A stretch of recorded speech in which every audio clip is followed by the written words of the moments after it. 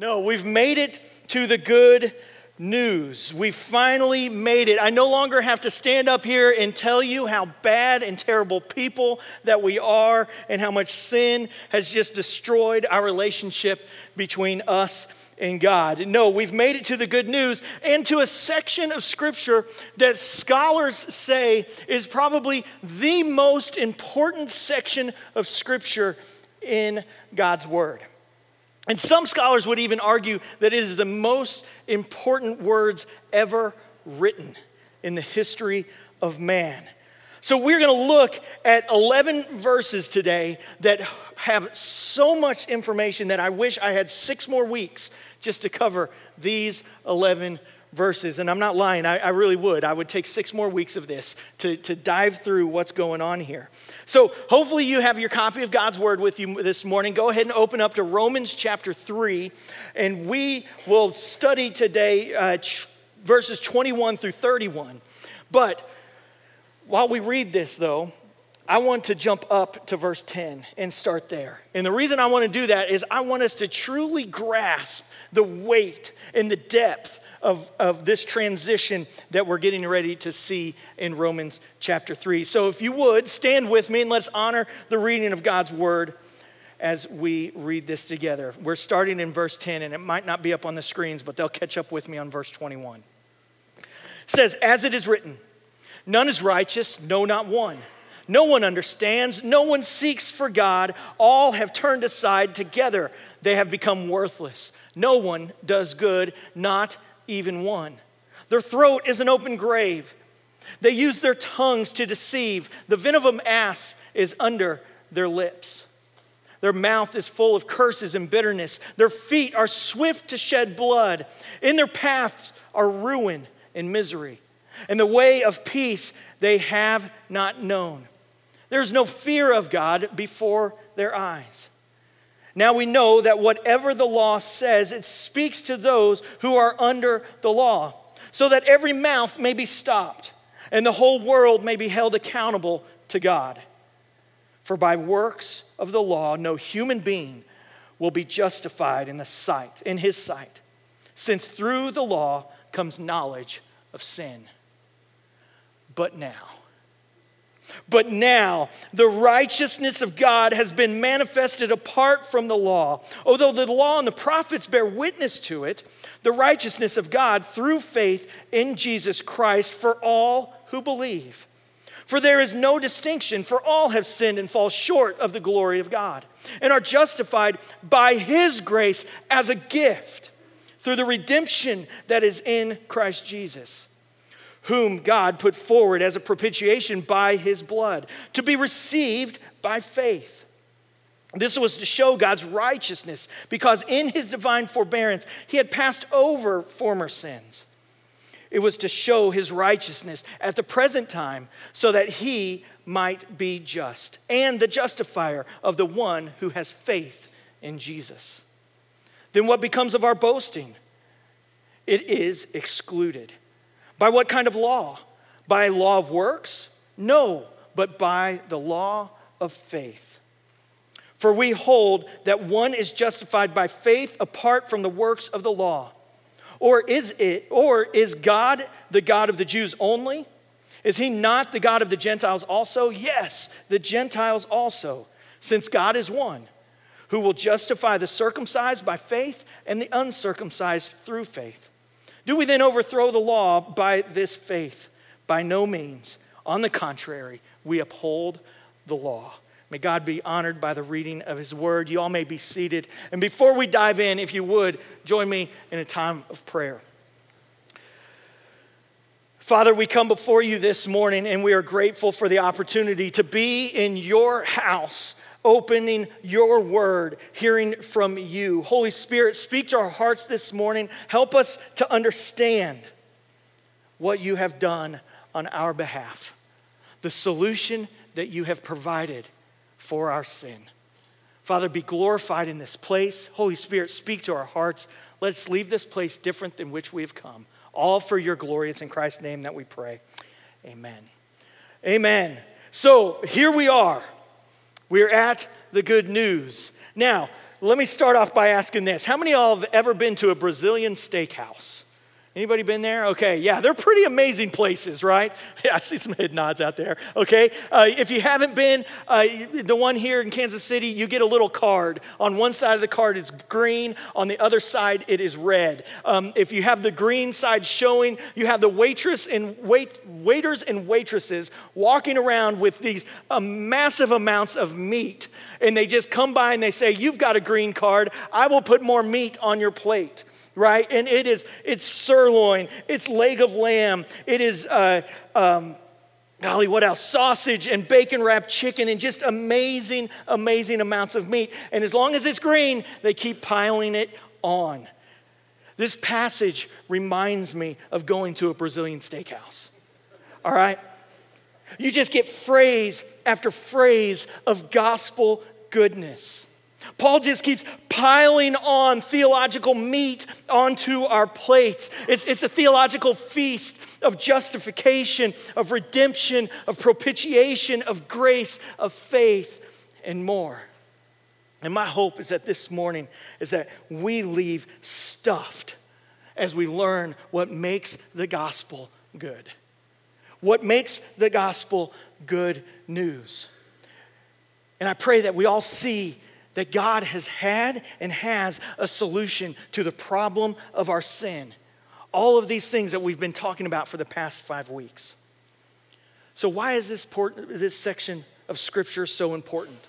These 11 verses hold some of the most important truths the Bible speaks on concerning salvation. See, remember in Romans chapter 1, verses 18 through chapters 3, verses 20, we saw that we are great sinners. There's this great divide between man and God. But now in Romans chapter 3, verses 21 through 31, just 11 verses, we learn of the greatness of Christ's saving work on our behalf. In Romans chapter 1, verses 18 through chapters 3, verse 20, we found out that the universe has a problem, and that problem is sin. In Romans chapter 3, verses 21 through 31, just 11 verses, we find out that human problem is solved, and it's solved in Christ Jesus. So we're going to break up this section of Scripture into 2 parts. All right, in the first part, what I hope that we see is God's solution for you. All right, what is God's solution for us? So let's start in verse 21. And I'm only going to talk about 2 words here for a second. But the 2 words are but now. These are 2 amazing words. And I hope that someday that you all will take the opportunity to explore all the great buts of the Bible. That was supposed to be funny, right? Okay, good. Right? I want you to explore that in all seriousness, because this contrasting conjunction, but, is a word of great hope in the Bible. See, Paul is beginning to paint a picture that is altogether different and better than the one that we have seen earlier. What we have seen the past 5 weeks is that it's bleak. Paul has clearly painted all of the bad, showing us how far we are from God. But now he is beginning to paint the bright picture, the shining light of the gospel. This picture depicts the solution to our sin. And this but now is not just a literary shift, but it's a historical shift in salvation history. See, God's saving power is invading the world. The life, death, and resurrection and ascension of Jesus Christ changes everything. Because we were once destined for destruction, but now we have hope. But now we have God's gracious intervention. This is game-changing. This is life-altering. It looks like this. When I grew up, I played on terrible basketball teams. All right? I was only this tall, since till about freshman year of high school. Okay? But we were terrible. We lost every game. There was no hope for my basketball team. And I knew as soon as I walked in to the gym to get ready to play, I just knew, how bad are we going to lose? That was the only question I had to ask, right? We're going to lose, but how bad? But imagine with me now. Say you're on the team with me. We walked in, hopeless. But then we see a young Michael Jordan suited up in our uniform. All of a sudden, we have hope. You once had no hope, but now you have hope. Not only hope, but you also have victory. You have victory. Now, in an infinitely greater and more important way than winning at basketball, Jesus has changed our situation. We were once losers, lost, without hope. But now, do you see that? Do you see that, verse 21? But now, Christ Jesus has done what we could not do on our own. So let's continue. But now the righteousness of God has been manifested apart from the law. The righteousness of God. Let's look at these 4 words. These 4 words caused Martin Luther to begin seeking a better understanding of the gospel. See, Martin Luther originally thought that the righteousness of God was God's active, harsh, punishing wrath, demanding that a person keep God's law perfectly in order to be saved. That was his original understanding of the righteousness of God. Basically, God saying, I am God and you are not. I am righteous and you are not. I am after you and you must answer to me. That was his view.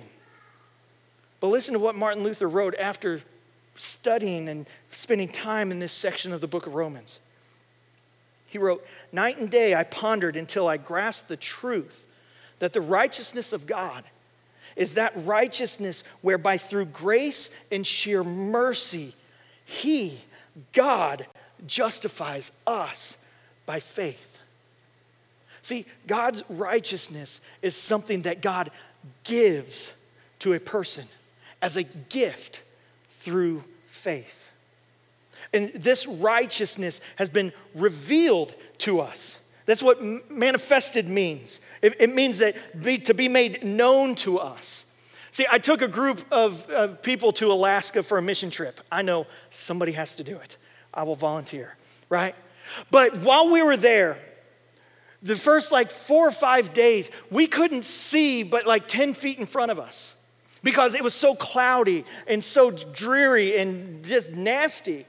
And the church members at this church that we were serving at kept on telling us, right out this window is a beautiful, beautiful mountain range. It's right over there.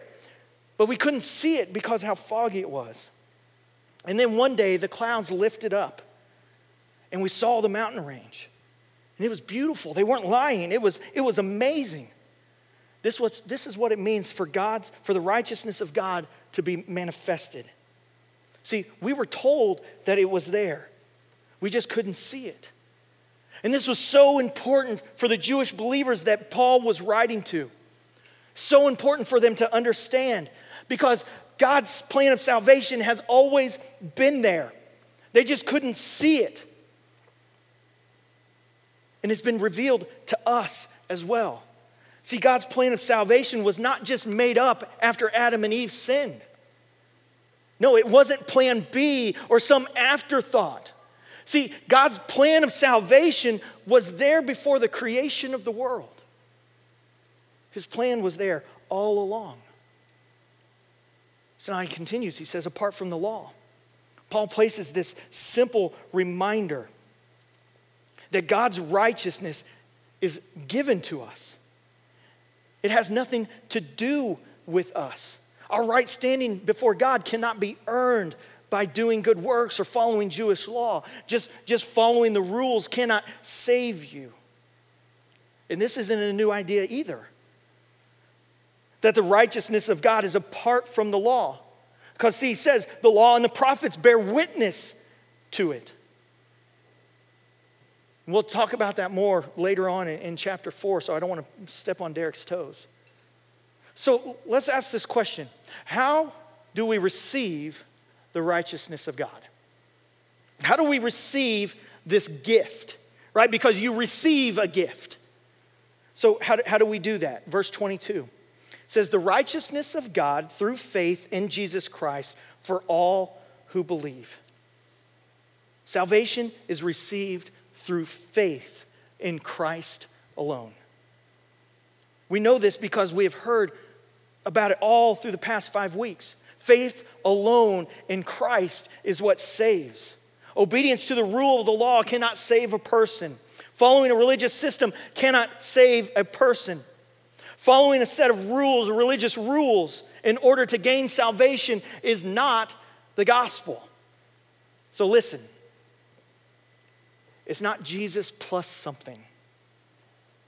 It is faith in Christ alone. And Paul's not talking about a generic faith in some particular object. No, but faith in a particular person, in Jesus, in the faith in the life, death, and resurrection of Jesus that paid for your sins. So let's continue, verse 23 and 24. For all have sinned and fall short of the glory of God, and are justified by his grace as a gift through the redemption that is in Christ Jesus. We all know that we fall short. We have sinned. We saw that all through Romans chapter 1, verse 18 through chapter 3, verse 20. It's made it very clear. And this is Paul's simple reminder. But let's look at a couple more words a little bit more closely. We are justified by grace, by his grace as a gift. Now, understanding justification is so important for us today. Faith in Jesus alone justifies us before God. Now, you might have heard that justification defined like this: just as if I'd never sinned, right? The term justification, just as if I'd never sinned. And there's truth in that, but it leaves us short. How does it leave us short? Defined this way, it puts us back in the Garden of Eden, just as if we'd never sinned in untested holiness like Adam before we sinned. So there's more to it. See, justification is more. Justification, in justification, we are given Christ's righteousness. Not only has God taken away the debt of our sin, but he has given us his righteousness. God, the judge, has declared that we are forever wrapped in an everlasting righteousness of Christ. His record is now our record. His reward is now our reward. Why? Why? Well, listen closely. God in his grace, as a gift, treats you as righteous. Okay, that's great news. Because he treated Christ as unrighteous. God in his grace has a gift. He treats you as righteous because he treated Christ as unrighteous. That was the cross. Christ's blood that was shed on the cross that paid for you, that redeemed you for God. Just hearing this makes me want to break out. Behold the Lamb of God who takes away the sins of the world. It makes me want to break out and worship. I hope this is sinking in. That you cannot do anything, and you did not do anything to earn God's salvation. God has done and will continue to do everything that we need for salvation. So let's continue. Verse 25 and 26. Whom God put forward as a propitiation by his blood, to be received by faith. This was to show God's righteousness because in his divine forbearance, he had passed over former sins. It was to show his righteousness at the present time so that he might be just and the justifier of the one who has faith in Jesus. Propitiation. It's a huge word, right? Some translations say mercy seat. This is just more theological meat that Paul is piling on to our plates. In the Old Testament, you hear about the mercy seat a lot. It was located in the Holy of Holies within the tabernacle. This is where God's presence dwelled, right on the top middle part of the Ark of the Covenant. That was the mercy seat. And once a year, the high priest would enter into the Holy of Holies, and he would take the blood of an animal, and the priest would then pour that blood onto the mercy seat. And this act would remove God's wrath towards his people because of their sin, and it would bring forgiveness to his people. Aren't you glad that we don't slaughter animals up here anymore and pour blood on mercy seats? Because see, look what's happened. Jesus is the fulfillment of the mercy seat. Through his death on the cross, Jesus took our place and he took our sin, and the wrath of God was taken away from us. But unlike the mercy seat, Jesus only had to die once. This is not a yearly sacrifice any longer. His sacrifice was once and for all. He took away all of our sins, the past sins, our present sins, and our future sin. And he has turned God's wrath away from us. The sacrificial death of Christ is more than just a physical death. No, he was the sacrifice that appeased the righteous wrath of God for all time. He took our penalty that we deserved and paid for it. See, the wages of sin is what? It's death. For the wage of sin is death. Our sin earns us death. In order for our sin to be forgiven, there must be a price that's paid. And Christ paid that price by his blood, by his perfect, sinless life sacrificed for us. The wrath of God that our sin deserves was satisfied by Jesus. Now, who paid this? Who paid this price? Look what it says. It says, God put forward. God paid it. For God so loved the world that he what? He gave. He gave his only son. So let me help us picture this a little bit better. The price that was paid. This picture of propitiation. I heard a story of a dad who had 2 kids. And these 2 kids got in trouble. And the dad's way of taking care of or disciplining his kids was to spank them. But this time the dad wanted to teach them a lesson about what Christ had done on their behalf, what God had done on their behalf. And so what he did is this dad put the belt in the kid's hand. And the dad then began to kneel over. And he told the kids, you kids punish me for the crime that you did. This is what God has done for us. The dad stepped in and took his own wrath. The kids didn't want to do it.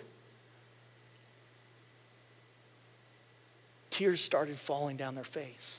And just understanding the price that was being paid. We need to understand the price that was paid on our behalf by the cross. The blood that covers our sin. Christ died on the cross, and God poured out his wrath on sin, on Jesus instead of us. And this is why the cross is so important. By the cross, Jesus became our propitiation. He took our sin, absorbed our deserved wrath, and has given us forgiveness. Let's continue. Because in his divine forbearance, he had passed over former sins. Paul is simply saying that God has delayed his judgment on humanity for their sin. He was forbearing on these things because he knew that the time had not yet come for his son to be shown to the world to make payment on the cross. God had allowed sin to continue. This is God's long suffering. This is his love towards his creation. So then the question must be asked then. How can a holy God accept sinful humans without violating his justice? See, God is both the judge who cares enough about the world to set standards and hold us accountable to them, but he is also the justifier who has done everything necessary to forgive and to restore us. See, he is a father worth having. He is a father that we can have. And the cross is where we see that he is both just and the one who justifies. So now I have to make this next section really quick. So just hang in there with me. Ready? Verses 27 through 31. Your response to God. What is our response to God? In light of all that God has done for us, we must respond. How do we respond? Verse 27 and 28. Then what becomes of our boasting? It is excluded. By what kind of law? By a law of works? No, but by the law of faith. For we hold that one is justified by faith apart from the works of the law. Church, God has done everything. God has provided salvation. He has made us righteous. He justifies us. He sent his son to die for us. Therefore, we have no reason to boast. We don't. We have nothing to be proud of within ourselves. God gets all the glory for our salvation. So how do we respond? Well, you've heard it all throughout this text. We respond in faith. That's it. There is nothing that we can do to save ourselves, or we would have something to boast in, right? No, we're justified by faith, by simply trusting in the life, death, and resurrection of Jesus Christ, the one who saves us. Paul affirms this again in the last verses that we read today. He says, or is God the God of the Jews only? Is he not the God of the Gentiles also? Yes, of the Gentiles also, since God is one who will justify the circumcised by faith and the uncircumcised through faith. Do we then overthrow the law by this faith? By no means. On the contrary, we uphold the law. Remember, he's writing to both Jewish Christians and Gentile Christians. And he's already stated that we all have the same problem of sin, and we are all saved by the same way, which is through faith in Jesus. And then Paul closes with this question about how faith relates to the law, which we'll cover in the weeks to come. Well, let's close with this. Faith. Faith. What does it mean to have faith? See, faith is an element of our life that we don't think about very often, but it is something that we act on every day. Faith is something that we do every day. See, you have faith in your friends that when they serve you food that they didn't poison it, even though some of them probably wanted to. But no, you have faith that they didn't. You have faith in your doctors and their ability to care for you well. You put your faith in your employer that they will pay you for the work that you have done. You have faith in everyone around you when you get behind the wheel of a car. Faith that they will stay in their lane and not cross over into your lane. We live by faith every day. When you sat down in your pew this morning, did you shake it? Did you press on it? Make sure that it was going to hold you up? No, you didn't. By faith, you sat. You sat down in your pew. Everything we do is by faith. So according to our text this morning, faith alone is the only valid response to the gospel. The word faith is used 8 times in these 11 verses. Faith alone in Jesus alone is what makes you a Christian. It's what saves you. It's what justifies you. There's no other way to heaven except through faith in Jesus Christ. That's it.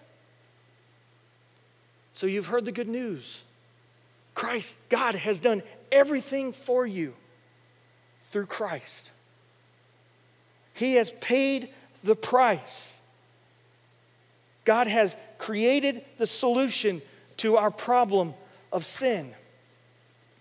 Now the question is what do you do with this gift? Will you receive it in faith? That's the only thing you can do with this gift. You either receive a gift or you reject a gift. Believing and trusting in Jesus to save you. Do you put your faith in that? Will you receive it or will you reject it and walk away? You have that choice this morning. Do you receive the gift of life through Jesus Christ? I pray that you do. I pray that you make that decision today. Because you might not be guaranteed tomorrow for that decision. Let us pray.